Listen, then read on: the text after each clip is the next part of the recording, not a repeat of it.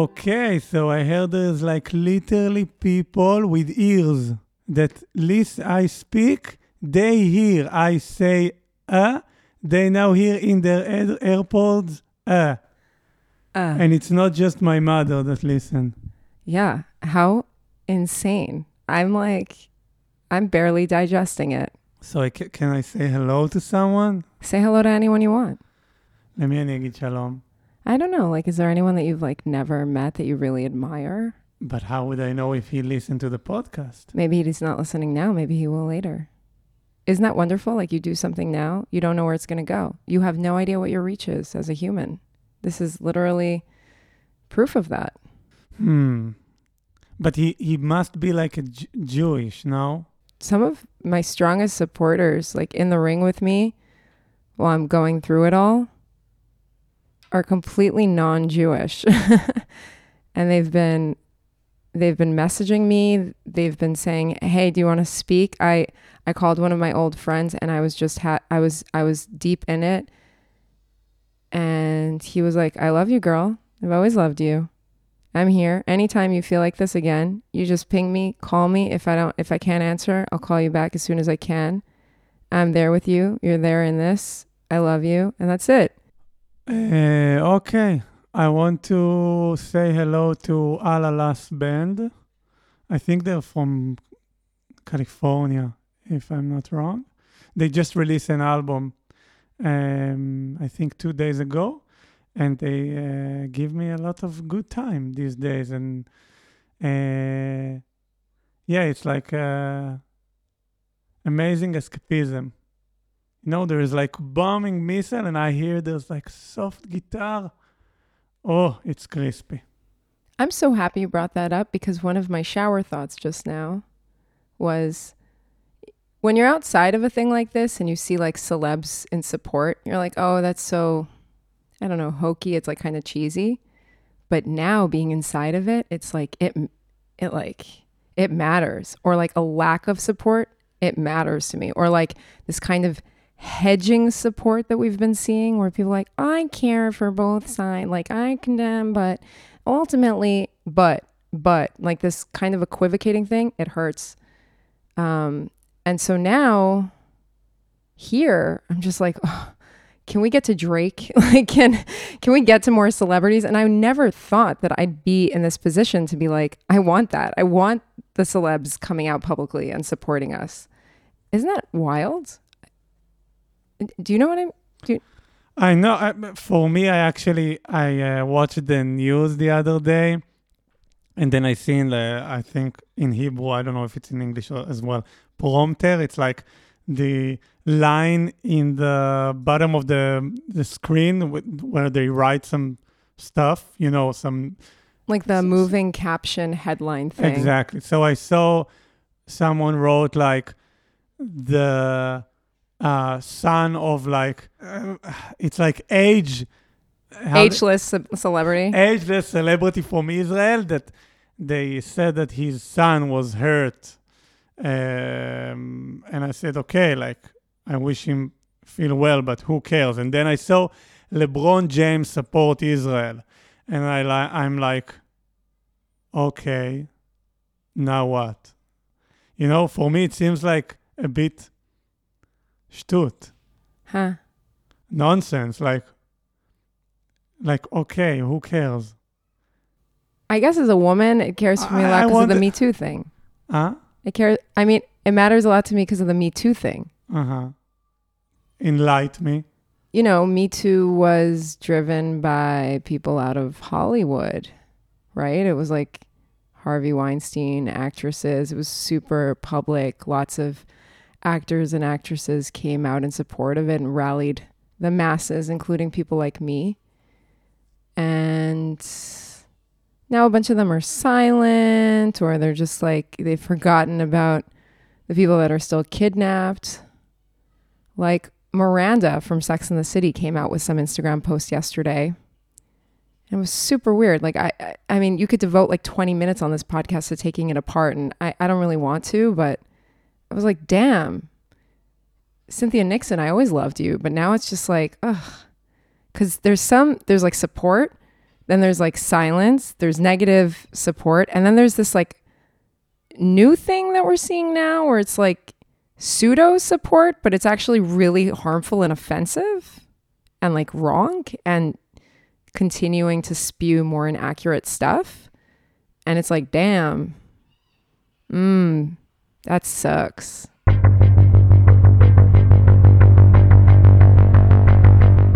Thursday, 19th of October. This is the 13th day of the war. I'm in my car, could not get to the studio today. Keep this a little bit shorter.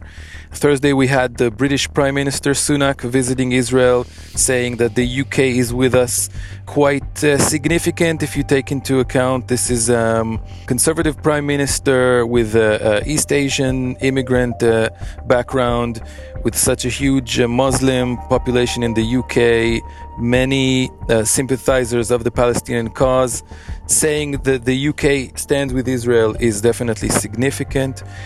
This day we're having more and more reports from the IDF that they've taken out Hamas leaders, known terrorists. No movement on the ground yet, which is what everyone has their eye on. When will the IDF start a ground movement into Gaza, if at all? We're hearing about back channel negotiations. Gaza needs humanitarian aid. Israel wants hostages freed. They are holding on to children, babies, sick people, old people, women, civilians, hurt people. Israel is saying you're not going to get anything until you release the hostages. The aid coming into Gaza, everyone is very suspicious that it will go straight to the hands of Hamas and not to the people. At the same time, there seems to be pretty much an official acceptance of the report about the hospital bombing, that it was in fact Hamas fire accidentally hitting the hospital. Of course, the sides see it differently, but officials from most of the Western world understand that this is indeed what happened. And then late night, between Thursday and Friday, we're hearing about the missiles coming from Yemen, far, far away to the south, and an American warship taking down missiles and some kind of aircraft heading north, perhaps towards Israel. A little bit of a mysterious story, maybe symbolic, maybe Iran's trying to send a signal. In any case, American warship taking down missiles heading north. That was the story late night, and I'll give you the next update after the weekend. Let's have a safe, quiet weekend.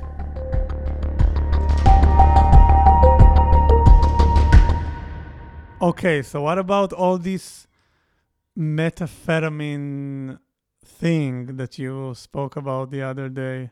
Let's speak about drugs. Yeah, exactly. Didn't we start this podcast episode 1 with you talking about drugs? Why shouldn't we talk about drugs now? Bring it on. All right. So I'm not an expert. Here's another disclaimer within an already disclaimered sort of post. We've done that all the time. I am not an expert, and I have not had time to really get into the nitty gritty on this story or write a report because we've been just trying to like stay alive, which, by the way, Staying Alive is the song that's in my head for the past 2 hours. And I feel like it's too peppy and wrong, but I love the message, staying alive. Okay, so anyway, going back to the methamphetamines. Back in the day, not too long ago, when the Nazis were still around and there were concentration camps and extermination camps and lots of killing of the Jews, but not only the Jews, also Poles and gay people and lots of other people, but mostly Jews, okay? So they were really hopped up on methamphetamines. It's like a story within a story, and I fell upon this book in New York last year called Drugs in the Third Reich, and I still kind of regret that I didn't buy it, but it was like $150. It's like an out-of-print book, and I just couldn't shell out that kind of cash on a book. Not then, maybe in the future, who knows? But anyway, so the Nazi officers were really hopped up on methamphetamines, which I've never really taken. I don't think I've ever taken methamphetamines. I tried Adderall once in college, And that was when I knew this is not the drug for me. Like I did, I think a quarter of a tab and I was up for 2 days and I was just like pacing maniacally in the library at WashU. And then I had to like force myself to eat and like chill. But I definitely produced that kind of feeling or energy in my body. Like I'm a very adrenaline-y, sort of endorphin-y person. Anyway, so the Nazis, a lot of them were hopped up on this drug, and, you know, meth it gives you like stores of energy, kind of speedy from what I understand. You can like go above and beyond for days. You don't really have an appetite and you can just like focus on a mission. And if that mission is like kill as many people as possible, even excel at it. And so a few nights ago, I'm talking to my friend, shout out to Alex out in New York, a brilliant physician, psychiatrist who actually used to live here. And we were talking about lots of things. It was a beautiful phone call. And I mean, beautiful, like we were just sharing our pain. She was sharing her isolation, things we won't get into now. But amongst the many things we discussed, she said, you know, it's crazy. A few months ago, you know about the Adderall shortage, Amy? And I said, oh yeah, I heard about the Adderall shortage, you know, the Adderall shortage in America. She said, so she fell upon this article a few months back about this synthetic methamphetamine on the dark web, making the rounds and being sold. You know how drugs are sold. And she was like, I have a hunch that those terrorists that came in, including the ones that raped and tortured and beheaded people with garden hose and burned babies alive, all of these harrowing things. She said, I have a hunch that they were on this substance because the substance is just, it's like insane. And she said, from what I understand, it's an even crazier substance than the meth that existed back when the Nazis were around. So I did some digging the next day. Actually, wait. Then I shot a message to another friend in New York and I said, have you heard about this stuff? And he said, oh yeah, Captagon. Everyone knows about that. I don't know who everyone is, but I guess people in his circle knew about it. So I started doing some digging, and apparently Syria is one of the biggest producers and exporters of Captagon. And it's not only that it's one of the biggest exporters of it, it's one of Syria's biggest exports, if I was reading it right. And in January of this year, I found another article that the Israeli government, or, you know, like IDF or something, I don't know who exactly, but we intercepted an illegal shipment of Captagon from the West Bank to Gaza, where the pills were hidden in the doors of refrigerators. So if we intercepted one shipment, I can only imagine that other shipments have already gone through or went through since. And then the question is, how many people are on this substance? How long were they on this substance for? It's a footnote for now, I guess. There's a lot of footnotes in this whole bizarrely surreal sort of harrowing nightmare. But I think it's an important one to note for a second, you know? On the one hand, sound crazy. On the other hand, I would love to try that. What? Sorry. What is it? It's curious me. First of all, I mean, so one friend that I checked this with was like, how would they be able to rape? Most methamphetamines like make dicks go limp, to be crass about it. But one of the scientific articles that I started reading the abstract for said that it's linked to sexual perversion. This specific pill? Yeah. So I guess it's like a different, again, I'm not an expert, but again, if you want to take this, like they did it for really bad mission, yeah? Yeah. Like, how I love to say, horrifying, this new world. But if you do it for like a good mission, what do you feel? Like, what is it exactly? I think it's an interesting question. You know, I think good people are capable of doing bad things. There is this pill doing like a bad influence. When people do MDMA, right, they feel a lot of love. Like, have you ever heard of someone going around and like killing a bunch of people because they did some MD? No. Or like, ooh, they dropped some acid and then they like... No, but when I see their jar, like... Oh, the like jaw twitch thing. Like, yeah, then it seems like they did something bad. I think there's a lot of activity going on. But going back to it, I think it's an important question that you raised because after 9/11, there was George Bush. And he used to talk a lot about like evildoers. I wish I could do a George W. Bush accent. And it was about like wiping out the evildoers of the world. And I think a lot of people walk around with this like notion that there's good people and there's bad people. But when I was over at this seminar in Auschwitz back in 2009, there was a researcher out of Canada speaking to us about his research, which relates to how good people can do bad things. A lot of people look at Germans and they're like, oh, those people inherently are bad. They're inherently Nazis. And it's not true. One of my closest friends is German and she loves us and she's one of the biggest supporters and she's like a sister. And his research allowed me to understand that every one of us is capable of becoming evil. So that's one thing that comes to mind. The other thing that comes to mind is when I was in college in St. Louis and I used to be more of like a wilderness girl, with like a Nalgene bottle and doing hiking. And I was doing this wilderness experience expedition with freshmen. And we had to do a training before we could, lead groups of 18-year-olds into the woods for a week. And as part of the training, they were like, we went to Southern Illinois for like 5 days to go hiking. And they also taught us stuff in the classroom before, like first aid and different things. And one of the things they taught us about were these meth labs in the forests. Like the meth labs, they're not, I haven't really watched Breaking Bad, but meth labs also, I don't know about anymore, but back then, we're talking like 20 years ago, people would set them up in the woods. Like in Missouri or in Illinois. And so they were like, look, if you fall upon the following, like sort of, like you see a bunch of coolers and you see like a bunch of gas burners and like some glass beakers and some other things, I guess. I don't even remember all the details, but they were like, if you see these things while you're hiking, just back away slowly as if you fell upon a bear or something.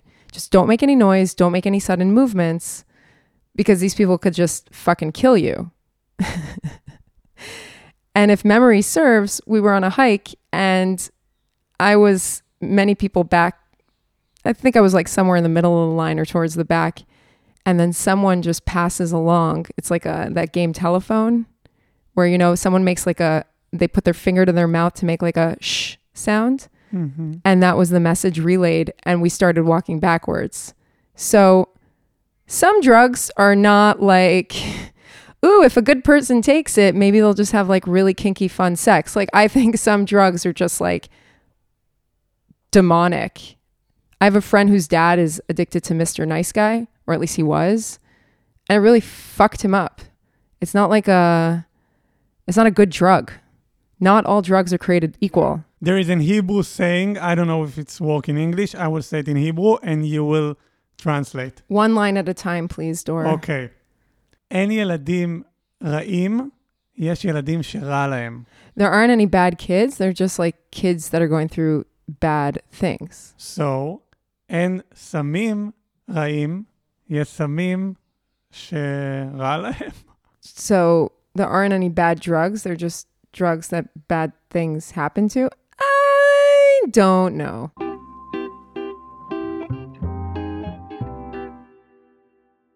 Can we talk more about drugs? Totally. I will just give a perspective of life in Tel Aviv for a second who relate to drugs, and then we can keep speaking about drugs. Yesterday, I've been in this place, K-Bar. This is a place, if you will come here and they will not destroy Tel Aviv, there is a bar which, like, you go there to, I think in English you say dive bar. Yeah, it's right. I wouldn't call the K a dive bar. It's nice. No, it's not. You go there like in 4 a.m. and just don't communicate with anyone, and it's like. But it's clean. It's not dingy. It doesn't have like sticky countertops. But it's like a really dark atmosphere. Yeah, that's true too. But that doesn't make it a dive. I don't think, at least. Okay. I don't know what's the term, but you get it. So I've been there yesterday in like a normal hour, and suddenly they open the curtains, and you can finally, it's not dark, like you literally can see the street. And it was what's a normal hour? Because a normal hour for the K is to go at 4 a.m. So yeah, so it wasn't like 11 p.m. Yes. Okay. So I've been there. The curtain is open. I can see the street, and people that I don't really know, but I recognize them, give me a hug, and people, I don't know, just chat with each other. And the music in the background was Shlomo Artzi, which is like kind of, I don't know, a version of, it's like Don McLean, Donovan, like this area, like a popular, no, maybe Bruce Springsteen. Yeah, I think the close. Israeli Bruce Springsteen. And every time I've been there, it's just like really dark electronic music. And suddenly they put this sad, נוגה כזאת. איזה? נוגה. מה זה נוגה? אני חושבת על נוגט. נוגה, it's like, אולי נבדוק את זה. It's soft, it's tender. It's kind of folky. Like a folksy, soft, guitar-y, more instrumental, warmer. Never mind, you get the picture. And then over there in the small talk I have with someone, he told me he also think they took drugs. And we start talking about that. Next thing you know, I'm sitting here with you, speaking about the same thing, a dream inside the dream, inside the dream, inside the dream. Wake up. Wow, the dream thing just hit my dream this morning. I woke up at around 4 a.m. from a lucid dream in which I've been having these dreams lately where I'm like in a big sort of warehouse, almost like an airplane hangar size, just like metal, really basic, high ceilings, where you can imagine when there's an emergency, like lots of things and people come together under some sort of cover. And it's like the third night I've had that kind of structure in the dream. This time I'm running around and like doing like emergency affidavits as a lawyer and signing people on stuff and trying to do good. And all the while there are like dudes shouting at me and they're like, everything you're doing doesn't matter. You don't understand anything. You're a terrible person. You're not doing anything good for anyone. And I was like, oh my God, can I even dream anymore? Like I'm being gaslit in my dream space.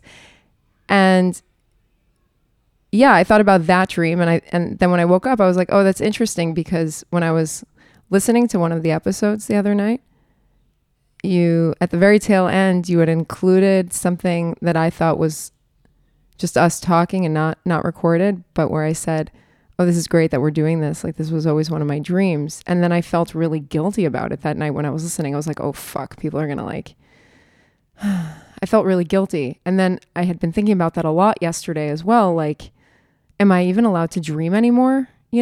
Like, is it okay to dream? Is it okay to still have dreams? My acupuncturist yesterday told me, like, Amy, I think it's really important that you get back into your, I make art.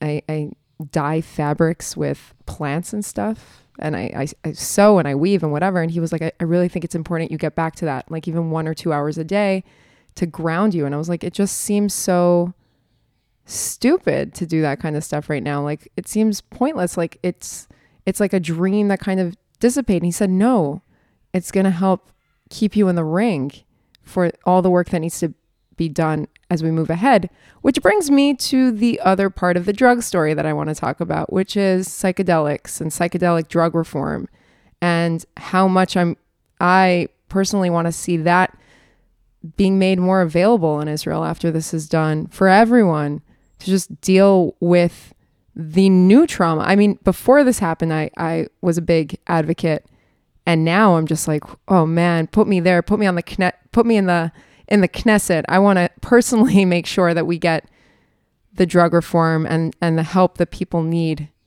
because yeah, I do think that there are incredible, I caution to even call them drugs, real medicines, sacred medicines that we need now more than ever.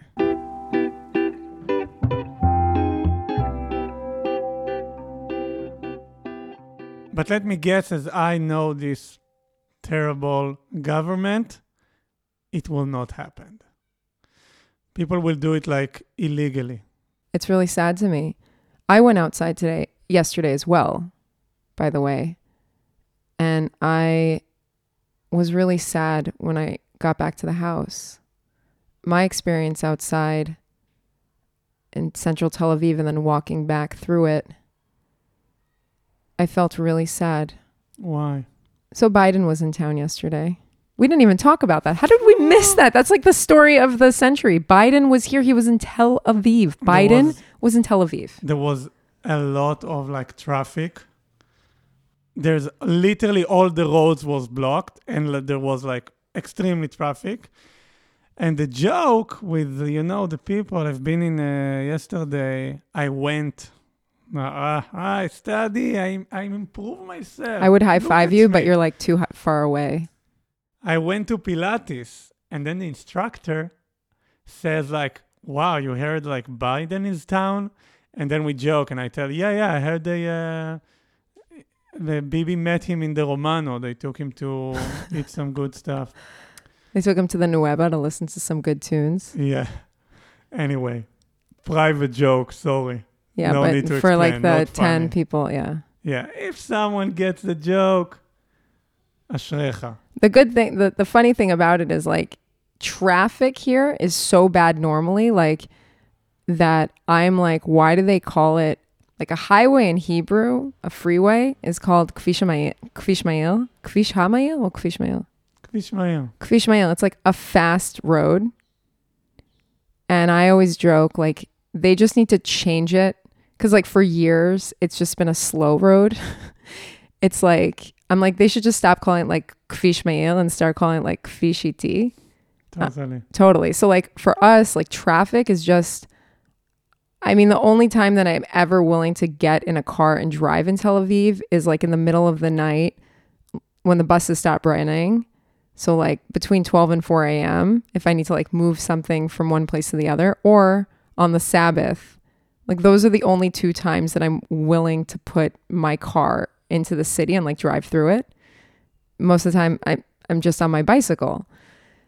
And the traffic was so bad yesterday that I walked back from acupuncture in central Tel Aviv, and I didn't get the memo. Like I should have known, Biden's in Tel Aviv. No one's going to bomb like Tel Aviv when Biden's here. Like that's just like, that was clearly going to be the only pocket of time where you could just be like outside and confident that something, you'll be fine for like, I don't know, 9 hours. And I took a cab to acupuncture. And then I was like, there's so much traffic. And when I left, I had to pick something up from a friend nearby. So I kind of walked around and I was like, I called a friend. I was like, I don't understand. Like everyone's outside. People are doing renovation on the wine bar. What's going on? Like, I just feel like did it end? Like it ended while I was in acupuncture? Like what happened? I was just totally like shocked. And he's like, yeah, they open stuff and Biden is in town, so a lot of people are taking advantage of it. And then as the walk continued, it was an hour that I was walking, and I walked through the creme de la creme of Tel Aviv, coursing my way through and into South Tel Aviv, where it starts looking like real dire. We're talking like global South city, but like the slummy part of it, like that's what you walk through to get to where we live. And I felt better when I crossed into South Tel Aviv. I was telling him on the phone, like, I just can't wait to get out of central Tel Aviv. People were honking and they were shouting at each other, and I was like, oh my God, it's like back to the way it was before. And it hit me. I had this deep, profound sadness just coursing through my veins. And he was like, what's wrong? And I'm like, I'm so naive. I'm so naive. You know, when the coronavirus pandemic happened, I was like, this is going to be that moment in time when humanity starts thinking about death and dying, you know, and dignity, and just like end of life and caring for each other. But no, it was like really vicious, and people, you know, did what they did. And then when this happened, I was like, everyone's mobilizing, everyone's working, everyone's volunteering, you know, there's so much light and there's so much love. And maybe this is that kind of wake up call to shake people into their tenderness and their humanity and their kindness and their compassion. And as I walked through the city and I felt the energies and I absorbed the energies and I witnessed all the things I witnessed. So maybe it was a blessing that I had to walk home. I realized that it's never going to happen, that there's never going to be a point in time where things get so bad. You know how people on the far left are like, oh man, we're waiting for like an end of times event to like shake people out of their stupor and like get us to a new world order. Yeah, I don't think that's going to happen. You know what I mean? Like if it didn't happen now, that like people are just like, oh, I'm not going to like honk. I'm going to be a little patient, or, oh, I'm not going to drive my car into the intersection, effectively blocking the other traffic and the pedestrians from crossing the street. Like I'm going to think of other people before myself. And I was so sad that I became despondent. It was, for me, it was, I was obviously super sad a lot this week, but this was a different kind of sadness. This was like a loss of any sort of hope, I guess, because there was something as heartbreaking as everything was, the thing that was kind of really keeping me going was all these initiatives that I was part of and all these amazing humans that I was connecting to that were just warriors of love and light and activists and doing good. And then I realized how naive I am. And I called a special friend, and Naive I am. How naive I am.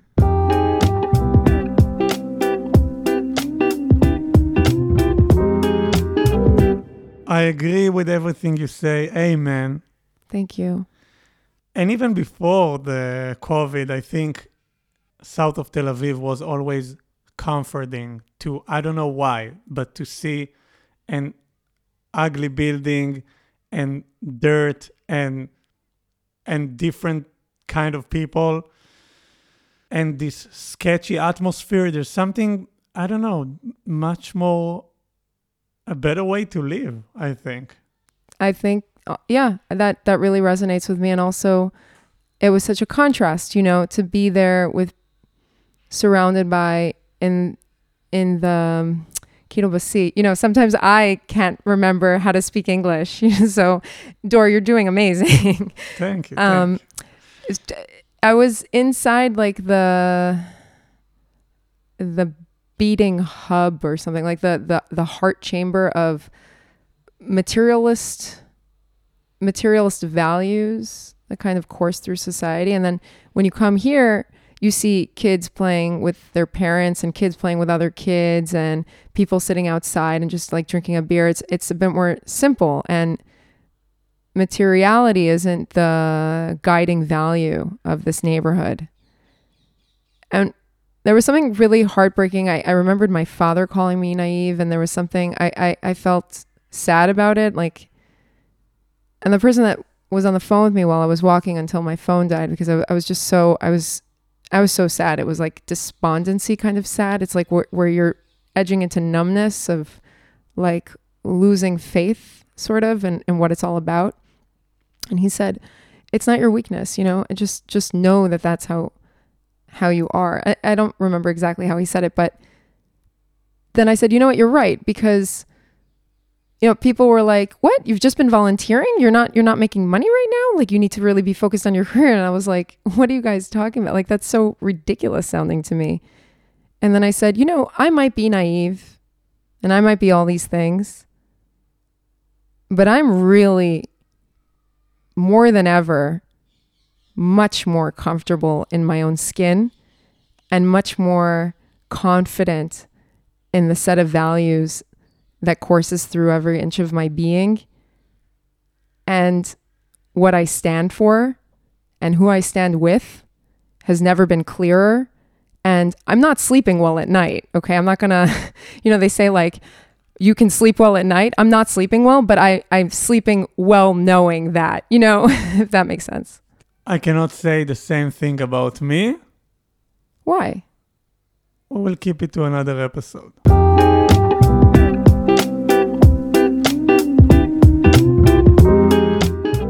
Before the credit, we just want to say we take a break for the weekend and we will be here on Sunday. We're taking 2 days to, not like we're going to be out having fun, but just to kind of do a little bit of rest, listen to what we've done so far, kind of recap, recoup. I don't even know how to say it, but we'll be back. I might take this Opticon in the weekend. Please don't take Opticon. Okay. Oh, I feel like Arnold Schwarzenegger. Like, should we do that? Like, we'll be back. Credits? Credit. We're not gonna sing? Drugs. Yeah, there's the song of the Verve. Now the drugs don't work. No? So, credits. Okay. We're not gonna do Staying Alive? Staying Alive. Thank you to Shema Productions, Jonathan Gall, Maya Schlesinger, Dora Comet, and I'm Amy Sapan. Thank you for listening. Stay safe.